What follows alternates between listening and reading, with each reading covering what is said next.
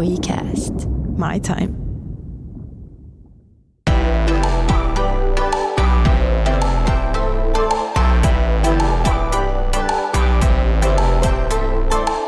Oikeasti kuinka vaikeaa voi olla muokata omaa puhetyyliä? I know. Se on niin vaikeaa. Sellaiset omat puhemaneerit vaan toistuu ja toistuu. Vaikka kuinka ne tiedostaa, niin se on yllättävän vaikeaa niitä korjata.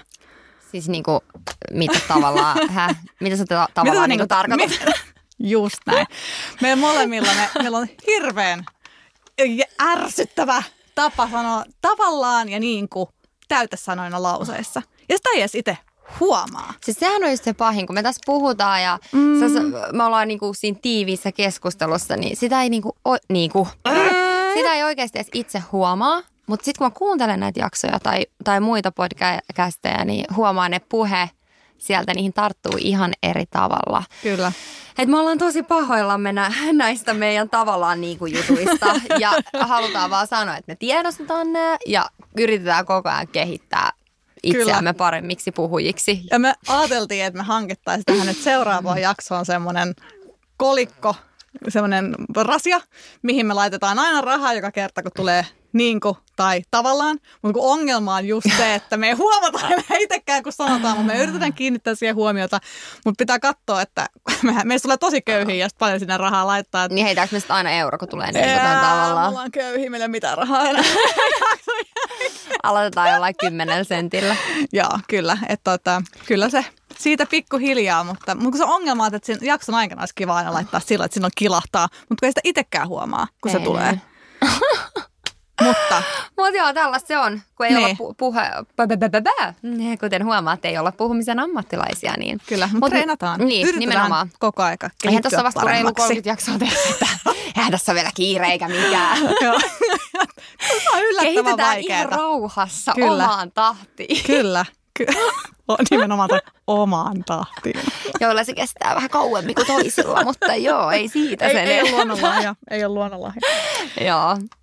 Mutta hei, mitäs tänään? Tänään keskustellaan akkujen lataamisesta. Me viimeisimmässä jaksossa puhuttiin vähän siitä, kuinka tärkeää olisi saada sen kaiken hektisyyden ja kiireen rinnalle sitä aikaa, että lataa itseään ja saa sitä vastapainoa sille kaikelle. Niin puhutaan vähän, millä tavoin me rentoudutaan, mistä me saadaan energiaa ja miten esim. Erilaiset persoonat, niin miten he latautuvat ja miten eri tavalla niistä voi saada energiaa. Joo, ja tosi hyvä aihe ja tosi tärkeä aihe. Ja mekin ollaan tosi monessa näissä jaksoissa tuotu esille sitä meidän niin kuin perhe-elämän hektisyyttä ja kiirettä, mutta myöskin niin kuin ollaan tosi kiireisiä niin kuin tällä hetkellä siellä työelämän puolella. Sanoin tuossa muuten niin kuin. Niitä voi tulla vielä lisää. Ollaanko edes minuuttia kerätty nauhoittaa? No, mutta tosiaan ollaan kiireisiä niin kuin siellä työn puolesta myös tällä hetkellä ja sitten tuntuu, että lähipiiri ja ystävätkin on tosi kiireisiä tällä hetkellä. Et sieltäkin jotenkin se ruokkii vielä sitä kiireyttä. Tuntuu, että kun he on kiireisiä, niin sitten itsekin on vielä jotenkin kiireinen ja sitä yhteistä aikaa on vaikeaa löytää ja huomaa, että tämän kaiken kiireen keskellä on sitten myös niin kuin se omien akkujen lataaminen ja rentoutuminen korostuu entisestään. Kyllä. Ja se on itse asiassa kiire on semmoinen asia, mihin mä oon itse paljon kiinnittänyt viime vuosina huomiota. Ja aika usein, kun sä kysyt esimerkiksi ystävältä, että mitä kuuluu, niin aika helposti vastaus on se kiirettä. Niin. Mitä se nyt oikeasti loppujen lopuksi tarkoittaa? Koska kaikillahan meillä on jollain tapaa kiirettä, oli lapsia tai ei, mikä tahansa, kaikilla on jollain tapaa kiirettä. Niin olisi ihanaa, kun kysyy, että mitä kuuluu, niin että vastaisi silleen, että hei, että oikeasti kertoo, mitä kuuluu, mitä on tullut tehtyä tai mitä tapahtuu. Että ei ole se vaan se klassinen vastaus, kiirettä, koska niin. Kaikella sitä on. Ehkä se on sitten välillä vaan, että on sellaiset olosuhteet ja tilanteet, että ei pysty siinä lähteä niinku syvemmin sitä avaamaan. Mutta mä oon ehdottomasti samaa mieltä, että pitäisi useammin niinku ystävien kesken ottaa sille oikein aikaa ja kunnolla kysyä, että hei, että mitä sulle kuuluu ja päästä siinä itsekin sitten vähän purkaan sydäntä, että se olisi aivan ihana. Just näin. Semmoinen, että mitä sulle oikeasti kuuluu.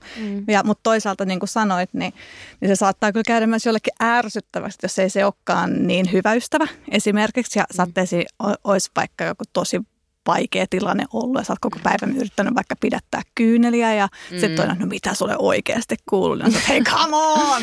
Niin, sitten täytyy olla semmoinen hyvä öökä siinä. Ehkä yrittää tulkita sitä näin, mutta ehdottomasti siis tärkeää, että myös paneutuisi siihen joskus ja toivoo sitä myös ystäviltä, että he olisivat aidosti kiinnostuneet, mitä mulle kuuluu ja mä olen ehdottomasti aidosti kiinnostunut, mitä heille kuuluu. Kyllä. Mutta jos puhutaan tästä akkujen lataamisesta, niin kaikilla tavallaan, Ding, ding, ding, ding, ding. Kyllä, niin sellaiset perustarpeet on ruoka, liikunta, lepo. Mutta mitkä on sulle semmoisia asioita, missä sä rentoudut? No mun täytyy sanoa, että just näiden perustarpeiden lisäksi, mitä just äsken mainitsit, niin mulle sellainen yksin oleminen on tosi rentouttavaa. Mä oon itse asiassa ollut jo ennen lapsia sellainen, että mä oon vaikka tykännyt yksin mennä kaupungille kierteleen niin, että mä saan itse päättää, että kuinka pitkään mä vietän aikaa jossain vaateliikkeessä ja sitten seuraavassa kaupassa lähden nopeasti tai kuinka pitkään mä haluan istua kahvilassa tai jotain. Että mä oon niin kuin nauttinut semmoisesta kiireettömästä omasta ajasta. Saa tehdä just sitä, mitä itse haluaa. Ja nyt vielä sitten tämän arjen keskellä ja ruuhkavuosissa, niin joskus, jos esimerkiksi mun mies sanoi, että hän voisi mennä käymään vanhemmilla ja ottaa lapset mukaan, että se, että saa olla yksin kotona, on niinku ihan mieletön juttu. Ja se on kyllä semmoista harvinaista herkkua, niinku, mistä mä nautin tosi paljon, koska sen välillisen yksinolon lisäksi, niin että mä todella pystyn rentoutumaan, niin mä haluan myös hiljaisuutta ja rauhaa. Mä tykkään laittaa kaikki TVt kiinni ja valoja himmeämällä, vaikka kotona vaan sytyttää muutamia kynttilöitä jotenkin rentoutua. Että se on mulle tosi rentouttavaa. Silloin mä koen, että mä pystyn niinku sekä mielellisesti että fyysisesti rentoutumaan tosi hyvin. Ja kun taas toisille esimerkiksi saattaa, että laittaa kotona musiikkia soimaan, niin se on rentouttavaa. Mä koen, että jotenkin semmoinen ihan totaalinen rauha, niin toimii mulle parhaiten. Ja mulla on nykyään myös sama, mutta mulla on ehkä vähän eri ollut ennen lapsia. Mä koen, että mulle se rauhoittuminen tulee ehkä parhaiten kaikesta, että kaikessa on tasapaino. Että joten tässä elämänvaiheessa niin on niin hektistä kaikkea, että on niin paljon hälinää kotona, koko ajan joku haluaa sulta jotain, on meteliä kuitenkin, talossa on paljon elämää, niin myös mä kaipaan, mun akkuja lataa se, että siihen saa sen vastapainon. Että välillä että saa sitä hiljaisuutta, että esimerkiksi jos mun vaikka isovanhemmat haluaa, tai lasten isovanhemmat haluaa heidät hoitoa ja me saadaan olla miehen kanssa ihan vaan kotona, niin se on jo iso kohta niin kuin ladata akkuja, että saa vaan nauttia siitä toisen seurasta ilman, että sun pitää koko aika vastata jonkun tarpeisiin ja että on sitä hiljasta aikaa. Siis kyllä ehdottomasti tämä elämäntilanne, tämänhetkinen elämäntilanne vaikuttaa tuohon, joo, että miten sä haluat rentoutua, koska kokee, että tavallaan kun se se arki on niin sellaista äänekästä ja nopeatemposta ja semmoista härdelliä, niin sitten haluaa sen ihan päinvastaisen siihen, eli se rauha ja hiljaisuus tai kumppanin kanssa ne rauhalliset keskustelut ja kahden keskinen aika. Niin. Mutta jos miettii esim. Persoonan kautta, että miten ihmiset latautuu eri tavalla, että puhutaan usein, että introvertit saa energiaa siitä yksinolosta ehkä enemmän ja extrovertit sitten taas siinä ryhmässä toimimisesta, että kun on paljon muita kavereita ja muita ympärillä, niin siitä tulee energiaa. Niin mä kyllä mielelläni, jos noita kahta leiriä vaan puhutaan, niin ehkä mielelläni itseni enemmän extrovertiksi, ainakin ennen lapsia, että tuntui, että silloin kun oli niin sanotusti vapaa-aikana, oli kiva järjestää jotain, että lähdettiin kavereiden kanssa syömään tai ulos tai mitä tahansa, että tehtiin porukassa jotain. Se oli mulle semmoista, että jes, tämä on niin mun latausaikaa, niin että mä sain siitä energiaa. Mutta joka ikisessä asiassa toisaalta, jos tekee liikaa, niin sitten se käy väsyttäväksi. Että vaikka mäkin tässä elämäntilanteessa, mä rakastan myös sitä, että saa olla vaan esim. Aikuisten kesken ja että on työtapahtumissa, että näkee paljon uusia ihmisiä ja muita. Mä nautin hirveästi siitä, mutta kyllä mäkin väsyn, vaikka se on sellainen asia, mistä mä saan energiaa, niin kyllä mäkin väsyn niin kuin jossain vaiheessa siihen. ja on kiva sitten mennä kotiin ja sitten vaan paneutua tavallaan siihen omaan kuplaan taas kotona. Kyllä, mä ymmärrän ton. Ja itse asiassa, mikä on hassua, mä tuossa 2-3 viikkoa sitten kirjoitin blogiin, ambivertti ilmoittautuu otsikolla, koska mä itse koen tällaisen tosi vahvan aha-elämyksen, kun mä sain selville, että tavallaan introvertin ja extrovertin välissä on ambivertti, eli sellainen persoonallisuustyyppi, joka ottaa sekä piirteitä tai ottaa piirteitä näistä molemmista. Ja mulla on tällainen listaus, missä on tällaisia, tunnistatko, että olet ambivertti? Ja kun mä luin tämän, mä olin silleen, että oh my god, that's me, that's me, that's me. Se oli jotenkin tosi häkellyttävää. Niin mä luen sulle taas muutamia ja katsotaan, tunnistat sä mua näistä. Joo.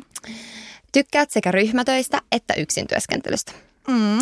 Just sanoin tuossa, että tykkään olla yksin, mutta kuten tiedät, niin paljon tehdään yhdessä ja tykkään olla myös osa ryhmää. Et vaivaudu sosiaalisista tilanteista, mutta väsyt niistä. Eli just esimerkiksi mitä huomaa tässäkin duunissa se, kun on paljon kaikkia sosiaalisia tilaisuuksia, on reissua ja on kaikenlaista, missä sä laittaa niinku itsesi koko ajan peliin niin sanotusti, niin mä huomaan, että sen vastakohtana, jos on pitkään jatkunut tällaista, niin sit mä kaipaan just silleen, että okei, sit mä saan vetäytyä vaikka kodin rauhaan päiväksi tai jotain niin kuin silleen, että tarvii ehdottomasti jotain. Että sit jos kysytään, että jonkun pitkän PR-reissun jälkeen, että haluatko lähteä nyt kavereiden kanssa jonnekin viettää aikaa, bilettää tai jotain, joka saattaa jollekin toiselle olla rentouttavaa, niin mä ehkä mieluummin sit haluan kaipaan sen hiljaisuuden ja rauhan. Avaudut ihmiselle helposti, mutta luottamustasi ei ansaita hetkessä. Just mitä ollaan joskus täälläkin puhuttu tästä aiheesta. Tunnistan itseni hyvin. Osaat tulkita ihmisiä hyvin. Ollaan puhuttu tulkitsevaisuudesta. Ystäväpiirisi kuuluu introvertteja että ekstrovertteja. Tämäkin itse asiassa pitää paikkaansa, että jotenkin huomaa, että itse on aika mukautuvainen sen toisen persoonan mukaan, jos viettää aikaa. Että tavallaan välillä on ihana mennä sen introvertin kanssa vaikka tosi syvällisiin keskusteluun semmoisessa aika rauhallisessa ilmapiirissä versus sitten joskus olla silleen, niin kuin out there ja tosi energisenä jonkun ekstrovertimman tyypin kanssa. Että tavallaan voi mennä molempiin. Ystäväsi kysyvät sinulta usein neuvoa. Tunnistan itseni. Mä oon oman elämäni Dr. Phil. Sinun voi olla vaikea ilmaista todellisia tunteitasi. Eli se, että vain niille harvoille ja valituille ehkä sitten puhuu niistä. Small talkin sijaan tykkäät käydä pitkiä keskusteluja. Mä oon ehdottomasti sillä, että mä tykkään paneutua keskusteluun mieluummin semmoisen niin kuin yleisen hölinän sijaan. Sinulla on viharakkaussuhde sosiaaliseen mediaan. Kyllä. Ja tämän mä allekirjoitan, koska some on niin kuin, se on meidän duuni ja koko ajan siellä somessa roikkuu. Ja vaikka monelle se saattaa olla semmoinen ihana vapaa-ajan silleen, katsotaan ne somessa, niin sitten jos mä haluan rentoutua, niin some lähtee kyllä niin kuin ensimmäisenä hiiteen. Mutta aika, tätä siis vaan kun mä luin näitä tätä listasta, niin mä olin silleen, että niin semmoisia selviä, että tavallaan löytää piirteitä niin molemmista. Ja sitten tavallaan mitä se liittyy tähän rentoutumiseen ja akkujen latautumiseen on just se, että persoonallisuustyyppi ehdottomasti vaikuttaa siihen. Joo, koska kun mä kuuntelin niin mäkin poimin itseni tosi monesta kohtaa. Se on ehkä vain 2 kohtaa, mitkä mä en koe omaksi. Eli se tulkinnallisuus, että mä en ole kauhean herkkä tulkitsemaan. Ja sitten toinen oli, mitä mä en kokenut omaksi. Apua, se oli ihan loppupuolella kanssa. Viharakkaussuhde someen? Ei, ehdottomasti on. Se on se työ, joka tuo meillä sen. Small talkin sijaan tykkäät käydä pitkiä keskusteluja? Ei, tykkään. Sinun voi olla vaikea ilmaista todellisia tunteitasi. Joo, ei. Siinä mulla ei ole oikein. Siinä mulla ei ole vaikeuksia. Joo. Niin. Siinä mulla ei ole vaikeuksia kyllä. Niin kuin me ollaan puhuttu siitä, että miten mä ehkä viestin, mitä mieltä mä olen. Ja sitten mä odotan, että sieltä, tai sieltä vastapuolelta tulisi sitten se just näin. Mun toivoma reaktio ilman, että täytyy sanoa suoraan. Toi kiva just semmoinen tasapaino. Että mun mielestä onko se ambivertti? Niin se on just se, mikä mun mielestä on just siinä akkujen lataamisessa, niin toi on juuri se kultainen keskitie, mikä tuo se oli sitten hauska, hyvän. Miten, kun mä kirjoitin tästä, niin tosi monet lukijat oli silleen, että hän on aina miettinyt, että ei ole täysin introvertti eikä ole täysin ekstrovertti. Kyllä. Koska mäkään ihan hassua, että en ollut koskaan edes kuullut tällaisesta termistä, mutta se käy niin kuin todella järkeen. Kyllä, koska Taas huomaa taas, kuinka vaarallista on laittaa ihmisiä mihinkään boksiin niin sanotusti. Ihan totta. Koska mä mietin, en mä osaa sanoa mun kavereista, onko joku introvertti tai extrovertti. En mä tavallaan edes miettinyt asiat. Kyllä jos niin miettii, että miten se on se stereotypia, niin kyllä nyt on ihan yhtä lailla molempia. Että jotenkin, että toi kyllä huomaa, että just että on vaikea laittaa mihinkään laatikkoon. Että siinä mielessä on tosi kiva toi sana, toi ambivertti taas sitten tuo molempia lähemmäs. Mutta mitkä on semmoisia asioita, mitä sä teet konkreettisesti arjessa, mitkä lataa sun akkuja sen lisäksi, että sä vetäydyt hiljaisuuteen ja otat omaa aikaa, niin miten sä esim. Fysiikkaa hoidat? No tuossa just kun sä mainitsitkin noita perustarpeita, unia, uni on totta kai ihan supertärkeää akkujen lataamiseen liittyen, mutta mulle myös liikunta on tosi tärkeää. Mä saan liikunnasta paljon hyvää energiaa. Joskus kun on semmoinen tosi laiska ja väsynyt olo, kun tekisi mieli vaan jäädä sinne sohvan perukoille nukkumaan, niin sitten monesti kun tekeekin sen päätöksen, että lähtee ulos lenkille, niin sieltä saa yllättävän paljon energiaa. Ja mä oon yrittänyt niin kuin siinä jokapäiväisessä elämässä ottaa vähän semmoisia pieniä mindfulness-hetkiä. Musta tuntuu, että tänä päivänä puhutaan tosi paljon mindfulnessesta ja mä oon ehkä itsekin pikkuhiljaa päässyt jyvälle, mistä siinä on kyse. Et esimerkiksi kun mä oon lenkillä, kun mä oon juossut vaikka puoli tuntia, niin sitten jos tulee joku kaunis puiston penkki tai joku kaunis maisema, joku ihana paikka, niin sitten mä saatan vaan siihen jäädä niin kuin hetkeksi istumaan. Vaikka 5-10 minuutiksi laitan musat pois ja nautin vaan siitä näkymästä ja nautin siitä rauhasta ja nautin siitä luonnosta ja siitä freesistä ilmasta ja yritän tyhjentää mun ajatukset. Tai toinen vastaava hetki esimerkkinä tästä mindfulnessesta voisi olla vaikka kotona aamulla, kun sä oot vaikka heräät ja meet keittiöön. Jotenkin tuntuu, että tämä päivä ei nyt ole ehkä lähtenyt ihan niin kuin parhaiten käyntiin, että jotenkin vähän sellainen fiilis, niin sitten sä otat sen kahvikupin siihen käteen ja sitten rentoudut ja rauhoitut siinä penkillä ja yrität ajutella positiivisempaa suuntaan ja ottaa semmoinen rauhallinen hetki. Ja mä koen, että se on myös sitten siihen rentoutumisen ja akkujen lataamiseen niin kuin sitä ajatellen tosi tärkeää, että ehkä nämäkin pienet hetket lataa vähän meidän akkuja ja me auttaa meitä jaksamaan. Joo.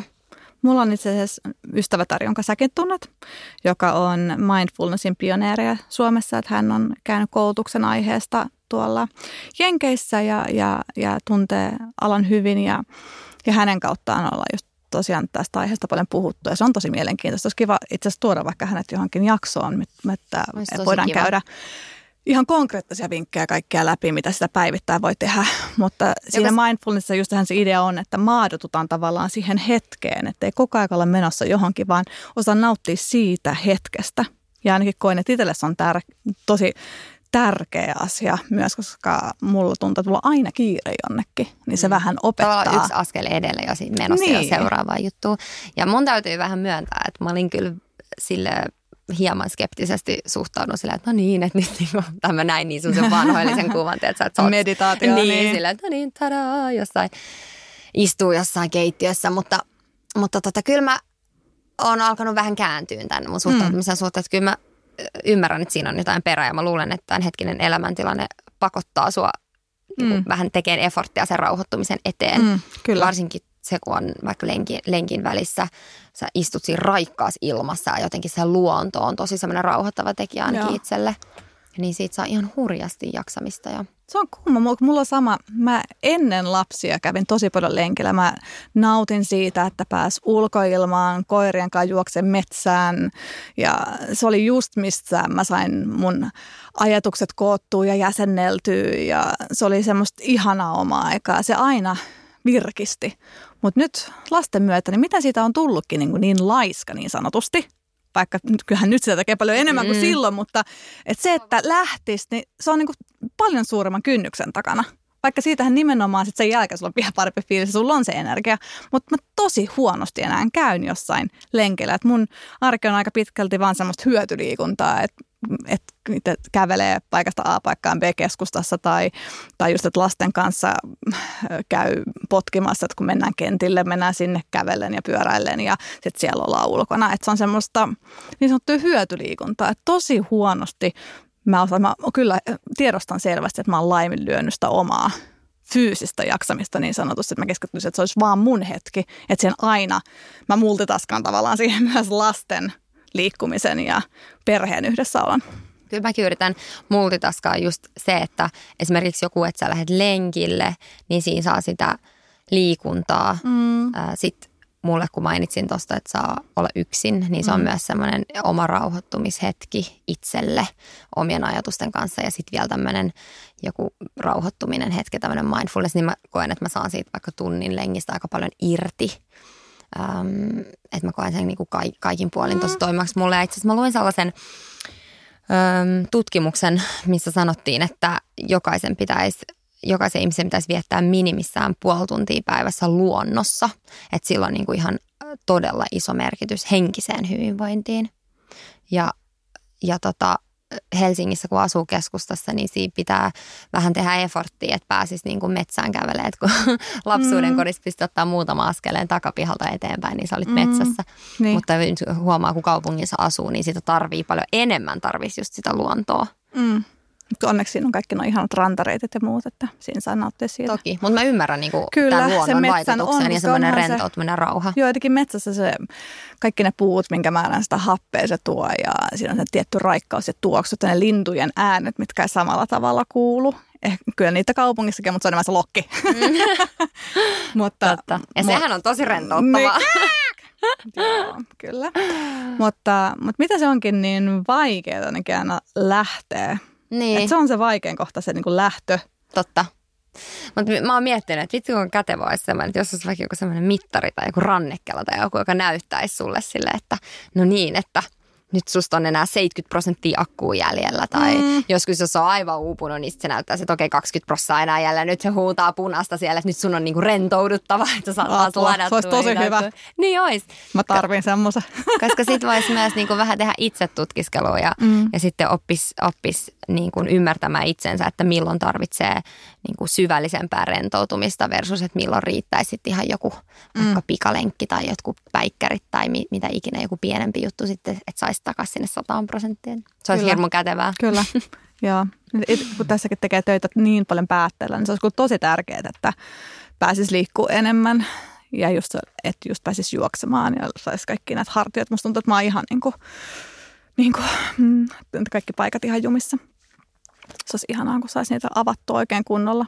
Mutta miten siitä avaamisesta puheen ollen, niin kuinka paljon sä käyt esimerkiksi hieronnassa tai akupunktiossa? Mä ymmärrän, että niillä on varmasti todella rentouttava vaikutus ja toki aina kun niissä käy, niin ne on aivan ihania. Mutta tällä hetkellä täytyy sanoa, että niistä tulee käytyä aika vähän sen takia, että mä koen, että ne vie niin paljon aikaa kuitenkin loppupeleissä. Se on niin kuin hassu. Että jotenkin, jos sä menet vaikka 1,5 tunnin hierontaa ja sitten kun sä meet sinne kuitenkin vähän etukäteen, ehkä juomaan jotain vihreätä teetä ja vähän rauhoittumaan, mikä on sinänsä jo todella ihanaa. Mutta mä koen, että se vie kuitenkin 2-3 tuntia sun päivästä. Että se on niinku liian aikaa vievää tällä hetkellä. Että sit mä mieluummin teen just jonkun semmoisen tunnin teholenkin tai sit vaan rauhoitun kotona joskus yksin, jos siihen on mahdollisuus. Että mä koen, että mä saan tommosista hetkistä vielä enemmän irti, vähän tehokkaammin. Aika vähän tulee käytyä. Joo. Käytkö sitten usein? Ei, mulla on aivan sama. Joten siis kummasti sitä tämmöiset asiat vaan jättää pois. Et miettii, että ei mulla ole aikaa nyt tohon. Mutta mulla on ihana tilanne. Mulla on ystävä kuin Simona, jolla on oma hoitola tuossa Tarkkajanpojan kadulla. Ja hän tekee paljon erilaisia hoitoja. Hän tekee kasvohoitoja, hierontoja. Hän tekee myös ripsien pidennyksiä. Ja hänellä on tapana, että välillä kun tulee semmoisia tilanteita, että joku asiakas on just perunamassa suhteellisen lähellä, niin hän saattaa laittaa, että no niin, nyt olisi tunnin slotti. Pääsetkö? Kun hän tietää, että munkin aikataulu tai työ on semmoista, että saattaa olla, että mä teen kotona töitä tai mitä tahansa, että mä pystyn liikuttaa myös asioita päivän sisällä. Niin se on ollut niin, vaikka itse miettii, että ei ole aikaa, että mä en tee sitä itse sitä efforttia, että nyt mä varaisin tämän. Mutta sitten kun sattuukin, että no hei, että nyt mulla on vaan tämä, että mun pitäisi käsitellä nämä kuvat tämän seuraavan tunnin aikana, mutta hei, mä voin tehdä nyt vielä tunnin myöhemmin. No mä tuun. Niin. Ja miten hyvältä se tuntuu ja tajuu, että kuinka jumissa kaikki paikat esimerkiksi on ollut, tai miten ihanalta se tuntuu, että pitäisi tehdä aikaa, vaikka se koko ajan miettii, että en mä kerkeä. Ei mulla aikaa tohon, mutta se on just se, mikä priorisoida. Kyllä. Tai jos laittaisi vaan sinne kalenteriin joka viikko vaikka kerran. tai Joo. 2 viikon välein joku slotti, niin kyllä se varmaan sinne saisi puristettua. Mutta vitsi, kun olisi sellainen palvelu, että hieroja tulisi kotiin. Hei, sellaisia on! Oikeesti? Joo! On! Oli joku appikin mun mielestä, mistä taisi tulla joku maili. Oikeesti? Joo. Toisaalta siis, kaikkia palveluita on nykyään, että niin, en ihmettele, että on mutta toikin. on, niitä on, että hieroja tulee työpaikalle tai kotiin pöydän kanssa. Ja Se olisi ihan niitäkin mahtavaa, koska on. sitten ei menisi siihen liikkumiseen aikaa, vaan sitten saisi vaan sen. Kyllä mun Hei, mielestä niitä on. Mun pitää tutkia Kyllä, pitää enemmän. katsoa. Mun mielestä siihen on appikin jopa. Ai niin kuin, että vähän niin kuin voltti. Kun sä tilaat ruokaa, niin sitten sä tilaat hierojan. No siis, Mä ottaisin tällaisen hieronnan. mä luulen, ne ei tule niinku siinä ihan yhdessä, mutta varmaan siis samalla varmaan idealla, että löytyy sitten, että kuka pääsisi ja koskaan. Mutta joo, mielenkiintoista. Toi olisi taas semmoinen asia, mikä monen arkeen ehkä istuisi paremmin. Ja se säästää sitä aikaa, kun kuvittelee, että ei ole, mutta toi on taas se, mistä että jaksaa taas enemmän, kuin on paikat kunnossa. Koska aika monella on tänä päivänä työ, joka on hyvin pitkälti päätteellä. Se on ihan totta. Mites sitten parisuhteessa? Onko teillä samoja tapoja sun miehen kanssa rentoutua? Että rentoudutteko myös yhdessä? On, joo. Se on mulle ehkä se semmoinen pääsääntöinen rentoutumiskeino meillä kyllä, että saa 2 olla. Se, että kun lapset menee nukkumaan, niin et saa 2 vai vetäytyy siihen sohvan nurkkaan katsoa sarjoja. Tai jotain semmoista kiireetöntä, kukaan ei välttämättä tarvitse sulta jotain, vaan sä saat olla paikallaan. Istua paikallaan ja olla, niin se on jo iso kohta ja me tarvitaan se melkein jokaisen päivään, että silloin ei enää kosketa mihinkään. Mä yritän, kun meilläkin on semmoinen työ sulla ja mulla, että sitä työtä, ja itse meidän miehelläkin, että ne voi tehdä sitä kotona vaikka kuinka myöhään, kun se on mukana niin että mä yritän, että mä en enää tee mitään töitä siihen aikaan.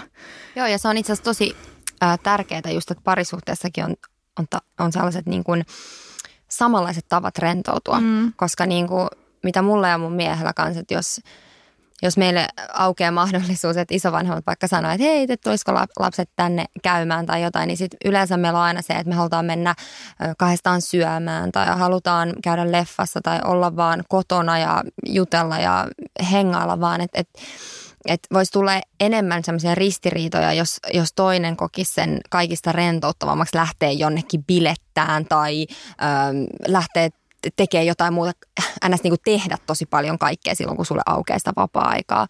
Mutta että meillä on tavallaan tosi kivasti menee niin, että molemmat tykkää rentoutua samalla tavalla. Niin se on mun mielestä tosi tärkeää. Kyllä, että nauttii siitä, että saa energiaa siitä yhdessäolosta. Kyllä. Se on meillä ihan sama. Että se lataa mulla ehkä akkuja parhaiten tällä hetkellä. On. Ja sekin, että kun pääsee vaan rauhassa oikeasti puhumaan, se on aivan ihanaa. Kukaan ei keskeytä sua, kukaan ei huuda sun päälle tai tarvi sua johonkin. Koska niin, sitä se arki tässä vaiheessa pienten lasten kanssa varsinkin on paljon, että sulla ei oikein edes aikaa niille omille ajatuksille. Sä et saa yhtä ajatusta loppuun ilman, että joku huutaa äiti, mä oon tätä tai äiti, voit sä ottaa tuon tai äiti. Että se on. Mutta nyt on ollut kyllä hauska huomata sekin, että kun Kuopussa on aloittanut päiväkodin ja sekin on semmoinen ihan uusi elämänvaihe ja ehkä ihan hitusen tulee sitä jotenkin vapautta tai omaa aikaa tai parisuhdeaikaa enemmän, niin sitten huomaa, että miten meilläkin on muuttunut se, että nyt jos aukeaa mahdollisuus viettää yhdessä aikaa, niin se saattaakin olla jotain sporttausta vaikka yhdessä. Mitä se olisi aikaisempina vuosina on tullut kuuloonkaan, että silloin mennään eri aikaa sporttaa silloin, kun jommalkumma sattuu olemaan energiaa siihen. Mutta nyt esimerkiksi toi on tämmöinen uusi juttu. Ja sitten mitä taas 5-10 vuoden päästä voi tulla uusia juttuja, mitä sitä tykkää tehdä yhdessä. Mutta tärkeintä aina silleen, että on myös jotain yhdessä tuommoista, että voi yhdessä lataa akkuja omia ja parisuhteen. Se, mikä tässä tosiaan pitäisi muistaa, mihin moni varsinkin äiti sortuu, niin sitä vähän unohtaa itsensä. Sitä priorisoi kaikkeen muiden menot yli omien. Ja jotenkin ajattelee, että ei ole aikaa sille hieronnalle tai ei ole aikaa sille, että lähtee lenkille. Ja vaikka ne on juuri niitä asioita, mitä kautta sitten saisi energiaa enemmän siihen ihan perusarkeenkin. Sitä vaan pitäisi muistaa laittaa itsensäkin tärkeysjärjestyksessä vähän korkeammalle. Kyllä, ja just se akkujen lataaminen vaikuttaa ihan hirveästi niin kuin Sori, mä oon vähän väsynyt. Siis sanotaan tähän pohjustukseen, että me ollaan kerran nauhoitettu tämä jakso ja sitten kävisi loppuväen silmä, että kaikki spragas ja se jakso hävisi tuhkatuuleen. Me tässä uudestaan aloitetaan tätä, me ollaan aivan puhki. Akkuja todella tarvitsisi lataa. Mulla on siis paha, kun mä oon ihan loppu, koska me nauhoitettiin jo ennen tätä. Niin, mutta sekin siis toinenkin jakso alla. Täällä pieni ikuisuus, mutta nyt alkaa niinku hajoa oikeasti. Kyllä, mä oon 3 tuntia tässä mulla on studiossa. Paha, kun mä väsyn, niin mä alkaa naurattaa. Mutta piti sanoa sitä, että nyt ei just niin kuin sä sanoit, että ladata akkuja vähän. Mutta se, että siihen omaan niin kuin henkiseen hyvinvointiin pitää just kiinnittää huomioon, koska se on pohja sitten kaikille muullekin jaksamiselle. Fyysiselle jaksamiselle ja sosiaaliselle jaksamiselle. Ja mä katson sua, kun sun silmät seisoo päässä sillä niin. Do you hate me vai oot sä väsynyt? Nyt pitää mennä lataa akkuja. Miten sä meinaat lataa akkuja nyt, kun päästään tästä? Lähden hakemaan lapsiin daagiksesta. That's great. Toi todellakin lataa akkuja. Ei, mä yritän ottaa, niin kuin ennen sitä mä syön jotain ja otan 10 minuutin mindfulnessin pimeässä kotona. Sitten mä lähden hakemaan lapsiin. No toi kuulostaa hyvältä. Joo. Mitä sä teet?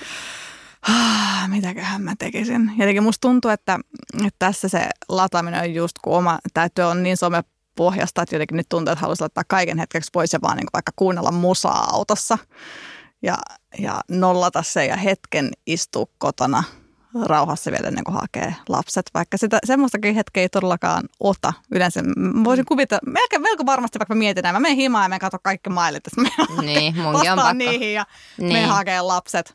Mutta ladataan näitä akkuja sitten taas, kun... Joo, pitää käydä postissa. Tuli just mieleen. Näin helppoa lataa akkuja, mutta hitto kun me ollaan Niin, mutta pidetään nyt, kun ajetaan tossa niin jotkut musabileet autossa. Pidetään piruvia musabileet. Hyvä. Hei, ihanaa viikkoa kaikille, energistä viikkoa kaikille. Keskittykää omaan hyvinvointiin.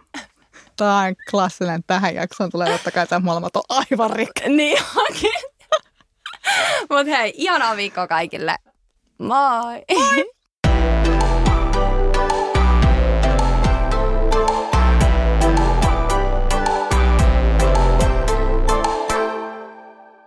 Mahtavaa, että olet löytänyt podcastien pariin. Lisää oivaltavia ja viihdyttäviä sisältöjä löydät osoitteesta wecast.fi.